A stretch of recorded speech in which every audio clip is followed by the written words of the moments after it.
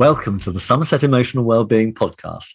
My name's Dr. Andrew Tresidder from Somerset Clinical Commissioning Group, and I'm joined by my friend and colleague, Dr. Peter Bagshaw, GP and Commissioning Group Clinical Lead for Mental Health. And our topic today is leaving a legacy, and we're really pleased to welcome Dr. Tom McConnell, consultant cardiologist from Somerset Foundation Trust. Welcome, Tom. Thank you very much. It's good to be here. That's great. And just a little bit about you. Tom, how long have you been in Somerset? Because you haven't got an exactly Somerset accent. Tell us a little bit about yourself. I'm an interloper, as you recognise. I moved to Somerset in 1995, having left Glasgow in 1989 to move down to Bristol. Met my wife in Bristol, who regarded Scotland as being too cold and wet. So we moved to Somerset, where it's just wet. Right. Lovely. And today's title that you've kindly come along to talk about us is Leaving a Legacy. And that's obviously a legacy in Somerset and not in Glasgow. Tell us, what does leaving a legacy mean and what's it all about? Well, one of the things that we're all very good at, I'm sure we've all been to events after someone has died, and we're very good at talking about our good memories of someone, and that helps us all come to terms with the loss of that loved one. But we're very bad at talking about those good things when people are still alive. And the curious thing is that actually, if we plan lots of stuff in life, we will do maternity planning, we will do all sorts of things when we're going on holiday, but something that's common to us all, it's part of what makes us human, is we will die someday. And we tend to avoid that. And that I think if we can normalize what makes us human, that we begin to start to address some of the real problems that arise because we have, as a society, we've almost come to regard death as an optional extra, and it's but we're much more than that. And if we can celebrate what is good about life with those who we love when we're still alive, that what we will do is make our death, when it happens, much easier for those who we leave behind. And they often say, don't they, that death is the last taboo. And yet, along with taxes, as you say, it's the one certainty. So why is it still a taboo, and how can we get around that? For us all, there are a number of ways that we can address. Denial is a great way of avoiding a difficult problem, would be my take on it. Yes, if you ask 100 people how they are, they all say fine, which stands for fearful, insecure, neurotic, and emotionally imbalanced, and that's the polite version. But when it comes to death, obviously, Tom, you're about to tell us more about people's mechanisms for avoiding it. Fear, would that be part of it? I think that none of us like unknowns. Even for those of us who might have fantastic faith in an afterlife, there is still an element of unknown, and we as human beings have always feared the unknown, uncertainty. It's something we're uncomfortable with. And what practical things do you think we can do to reduce that fear and uncertainty? How should we go about making plans for something that we would naturally want to just avoid and run away from? Well, I think where we start is with what's important to us. And the fascinating thing, and I'm sure both of you as general practitioners will know, that the thing that really makes people light up is not when they're talking about things. It's usually when they're talking about people. That's when suddenly the stories about the grandchildren or the stories about spouses, or those are the things that really make individuals light up and make us interested in themselves. So where I think we have to start is, let's talk about what's important. Like I was recently chatting to my father, who's was getting on a bit now, certainly not as nimble as he once was. And he was talking about how during the war, he and his brother were stopped by one of the local policemen because they had an air gun. Now, that was just such a lovely story to hear from him. But if one hadn't been having a sort of conversation just about life in general and making the time for that conversation, I'd have never known that. You know, my father's 90. Who knows how long we'll still enjoy him for? But that legacy of those stories and how he felt about that, and you just get little insights into people that make them all the more real. And I think it's from that opportunity to discuss and explore and all the things that light that person up, that make them real to you. But also when they're talking about the things that were important to them, you start to get an understanding about what's important to you in that relationship with your parents or whoever. You know, and I very much, you know, for me, I very much look on my parents as some of my anchors in life, and it's nice to have that affirmation of why they're my anchors. But you've got to create the opportunity to have those discussions with them, and that's something that can be difficult. You know, none of us, you know, I've been involved in end of life care for a long time now. Actually, having that, you don't go in planning to have a discussion about what's important. Although often it will come up if you give it enough, if you wait long enough and create the right atmosphere. So there is something about being more proactive in creating those situations. And that's, I think, what advanced care planning is about. Thank you. So the words are, that's really helpful, bringing us to the concept of advanced care planning. And you've helped us think about the importance of connection and making the opportunity for those connections, and looking at what our values are. Because if we wait to think about those things when we're in our last few hours, or we're in a hospital bed and things look pretty dire, do you think we've left it a bit late at that point? Very much so, because you're in the moment of crisis and you don't have the time to explore those ideas and have that understanding. So time is the most precious thing we can give to anybody. So what does good advanced care planning look like? What's the bigger perspective? You've shared with us conversations you've had with your father, but it's not just about connecting with people. It's about what I would want to happen if certain illnesses happen or what else. Absolutely. But I think where we must start is with us as people. And if one goes to Atul Gawande's work and his thing about what's important to you and what would you be prepared to go through to maintain what's important to you. And that's where the advanced care planning starts to come. So I think we almost need to have that conversation before there's any sniff of a crisis. You'll be aware of things like well-being checks and stuff like that, which people start to get invited to go to get their blood pressure checked and things like that from the age of 40. Well, actually, maybe we should start to think as a society, as a culture, that actually we need to start thinking about what's important to us. Well, we still, I think as we get older, that will change. But also we need to start getting it into our mindset that it's important we share what's important to us with those around us, because then when some of those illnesses might come along, we start to have a context of what we might be prepared to put up with to keep enjoying the things that are important to us.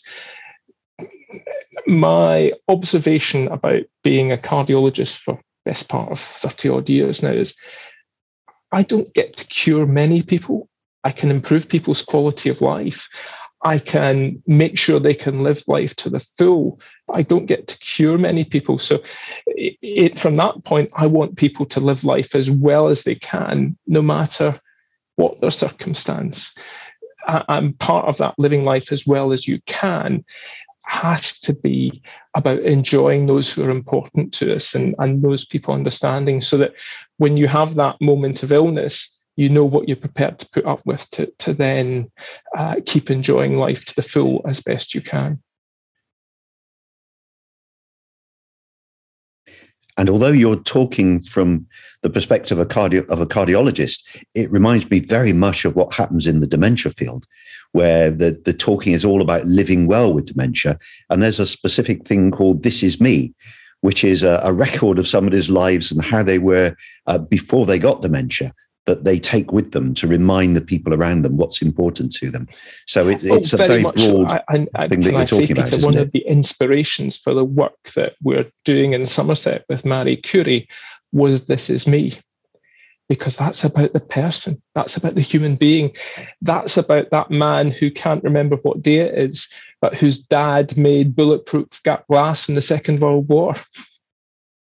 You know, it is, and one of the things, you know, as a physician, one tends to get trained to treat a disease, but we're treating a person, and I think sometimes that person is lost in the desire to treat the illness.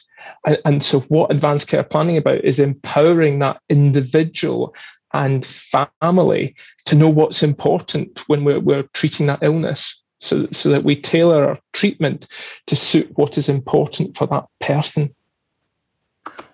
Tom, you're a truly heart-centered cardiologist. I can hear this in your words. And you may say you may not cure many people, but I remember a certain person who might have seen you for an exercise ECG about 15 or 20 years ago, which was marvelously reassuring. And so you did cure anxieties and help. But that's allowing people to get on with life and to live life to the full. That's our job. Indeed. So some of us will have heard the concept of treatment escalation plan, and we're talking today about advanced care planning. What's the difference between the two? Are they the same, or are they completely different? In my mind, there's some overlap in the middle. You've got the Venn diagram, that little bit in the middle, but in truth, they are quite different. Advanced care plan is about you as a person. What is important to you as a person? Do you prefer Radio 2 to Radio 4? You know, that type of human interest. And what is important to you and your family? Do you enjoy walking your dog? How many grandchildren have you got? What are the things that make you light up as a person? The treatment escalation plan for my mind, is a medical instruction, list of instruction or guideline about interventions that you as an individual might get benefit from. And that's very much informing those healthcare professionals who might have to look after you in that latter stage of life, about things which might make you live longer, but there'll also be things in there that will not make you live longer. And actually there will be interventions that can be made which might be possible to do, but won't necessarily make you feel any better or make you live any longer. And so there's real doubt as to whether they're worthwhile. And so the treatment escalation plan is really an exploration of those options, those medical options for you as a person. But I would argue that that discussion with your physician should be in the context of you as a person. And so the advanced care plan, which describes you as a person and describes what's important to you, will inform the treatment escalation plan, not the other way around. So that the priorities in that are your priorities as an individual, rather than those medical priorities for your disease. That's fascinating. So the advanced care planning is about living life effectively and to the full according to your values and who you are. And of course, that will include death and some preferences about it. But the treatment escalation plan is much more about medicalizing the responses to some eventualities. You know, would I want a gastric feeding if I'd lost my power of swallowing and speech? And of course, both are important for that devastating circumstance where you have a stroke that robs you of ability to communicate or something like that. And that's where the overlap comes. But the treatment escalation plan is at the medical end, and the advanced care planning is at the person end. Absolutely. Thank you. Can I pick your brains, as you're a cardiologist, about one specific aspect of treatment escalation plans that often causes a lot of angst, and that's the do not resuscitate or do not attempt resuscitation, DNR? Because it seems to me that falls into the category you were saying earlier of an intervention that we can do that often doesn't save lives. So for people with heart disease, yes, of course, you can resuscitate and the success rate is quite good. But if I'm somebody with terminal cancer and my heart stops, it's actually trying to start it again with resuscitation. It's going to be pretty universally unsuccessful, isn't it? We've in healthcare, we've kind of dug ourselves into an interesting hole with do not resuscitate, because the history of cardiopulmonary resuscitation stems from the 60s, the observation that people who had underlying heart disease, ischemic heart disease, heart attacks, were the people who are most likely to suffer cardiac arrest. And they were corralled into coronary care units where we could monitor them more closely and deliver a therapy in a timely way, which could return their heart to normal rhythm, and they'd carry on. And indeed, if they went into ventricular fibrillation. Indeed, if you have a witnessed cardiac arrest at the beginning of a heart attack, your prognosis, if you're treated promptly, is very good. So there's, unfortunately, what's happened is that knowledge of what worked well for heart disease has been transferred into other areas, and it has been kind of confabulated with other diseases, and undoubtedly other diseases will lead to your heart stopping, but it's the disease that's caused your heart to stop, whether it be lung disease, whatever, rather than a reversible cardiac cause.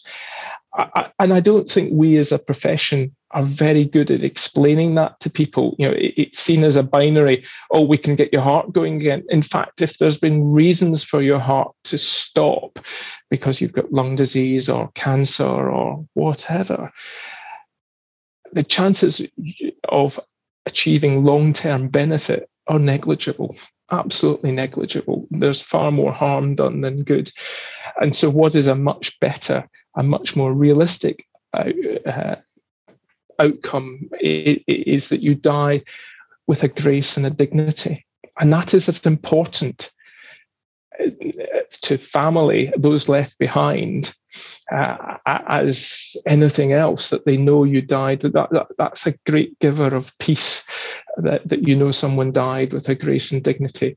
Now, coming back to, again, the advanced care plan, it is about, for we as those bereaved, is that we see that our loved one is content with that as an outcome as well. And often that you don't quite get there, that's a journey that people have to go on. That acceptance of their mortality is a journey we all have to go on.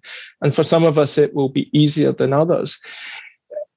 But definitely one of the things that gives peace to the bereaved is knowing that the one who has died was comfortable with life, that they had made their peace with the world. And again, what advanced care planning to me is giving people that opportunity to make their peace with the world. Because once you've made your peace with the world, you can get on with living, however long or short that might be. And I would make the observation, we've been in hospices. Hospices are not sad places. And I've often asked myself this, well, why? Everyone knows why. The vast majority of people in hospices are actively dying. So why is it not? Why don't you get what we get out in the wider world around death and dying? I think part of it is an acceptance of the mortality that has happened. But in that acceptance comes a desire to live whatever life it is to the absolute utmost, however long it is. And that is, I think, that's what you feel, that's the peace, that's the serenity, that's the joy that one feels when one goes into hospice. Thank you. I think that's very insightful. And thank you for clarifying the DNR aspect, which has bothered me for a while. What you're saying about hospices, we talked before, haven't we, Andrew, about bereavement and the stages people go through in bereavement. And I guess what you're describing, Tom, is that the last stage that people come to of acceptance. And that once you get to that, often after a very long and difficult, tortuous journey, you feel at peace. Definitely. And so with advanced care planning, what you're really trying to do is get people down that journey, walk the path with people who love you and who care for you, walk that path together, which makes it easier. It won't take the pain of it away, but it won't take the loss of it away, but it makes it more bearable. Interesting, because what we're talking about is our deep fear of mortality as human beings, and that's because we fear, our ego fears annihilation, and we fear what is unknown, as you were mentioning earlier, Tom, and it really is a big society thing.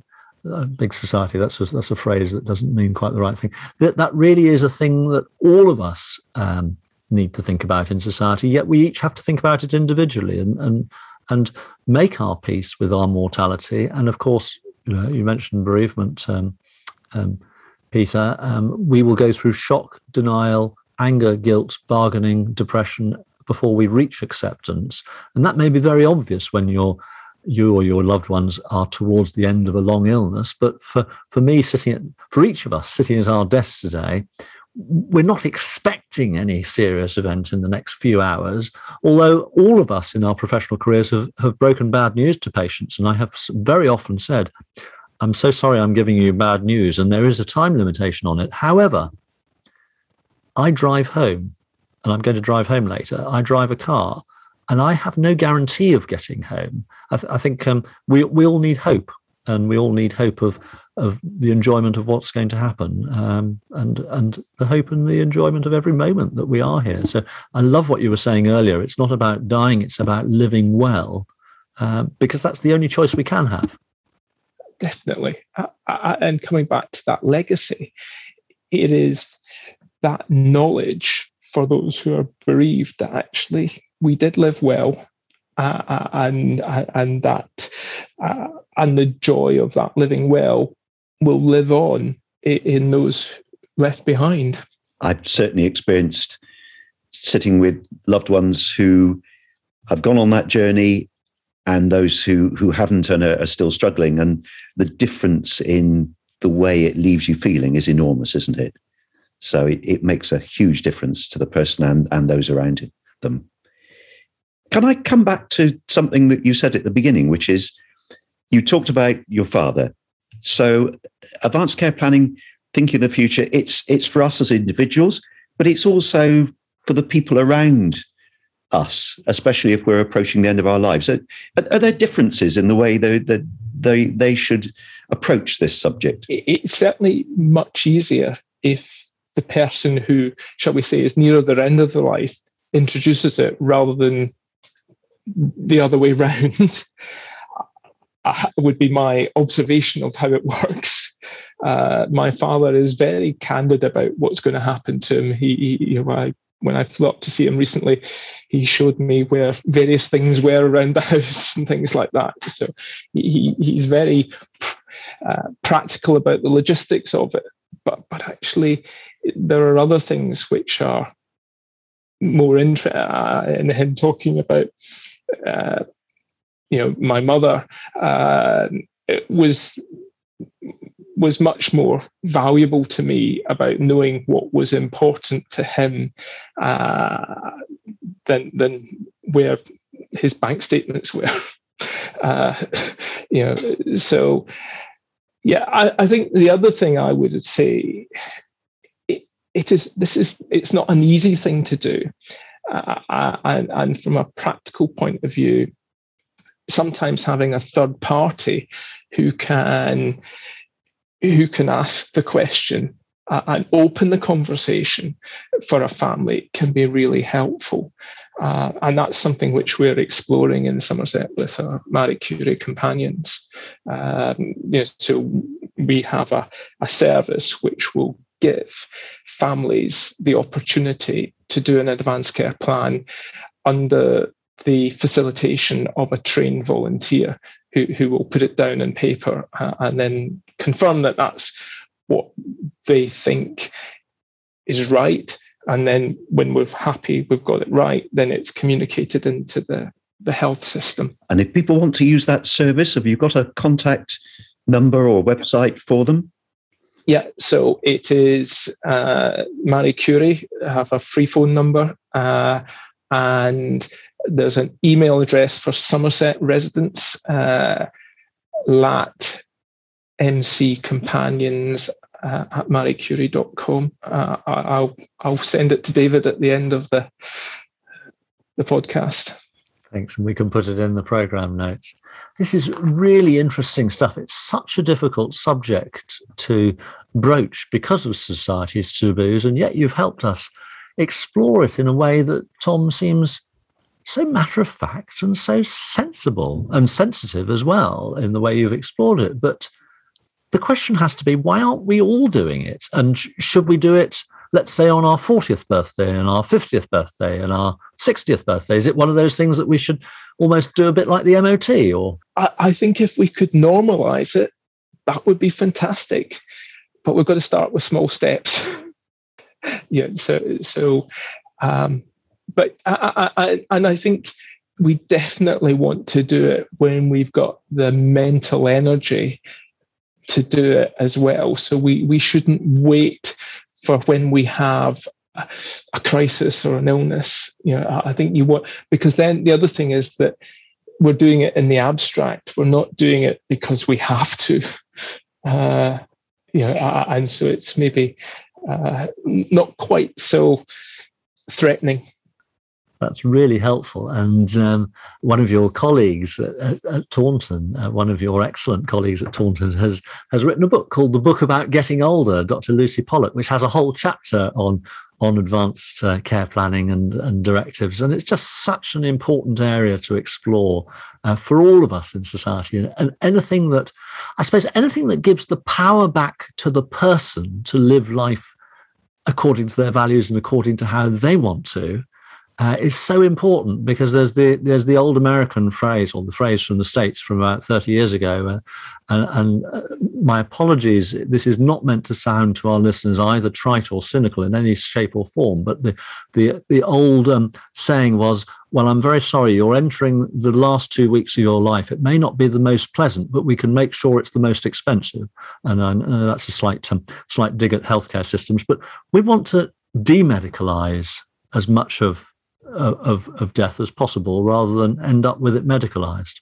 Very much so. That one of the things I think we have to learn again is that death is a very normal part of life. And I think in a very sensitive and matter-of-fact way, you've reminded us that thinking about our death is a way of helping us to live better. Absolutely. That's what it tells us. It says, celebrate life, enjoy life, savor life, because it's finite and we have to live in the moment. I think we should end there, because you've given us such a hopeful message, Tom. Thank you very much indeed. Thank you. Well, thank you very much. You've been listening to the Somerset Emotional Wellbeing Podcast, hosted by Dr. Andrew Tresidder and Dr. Peter Bagshaw. The show was created by David Seeley and was produced by Rob Hunt's Music on behalf of the Somerset Clinical Commissioning Group.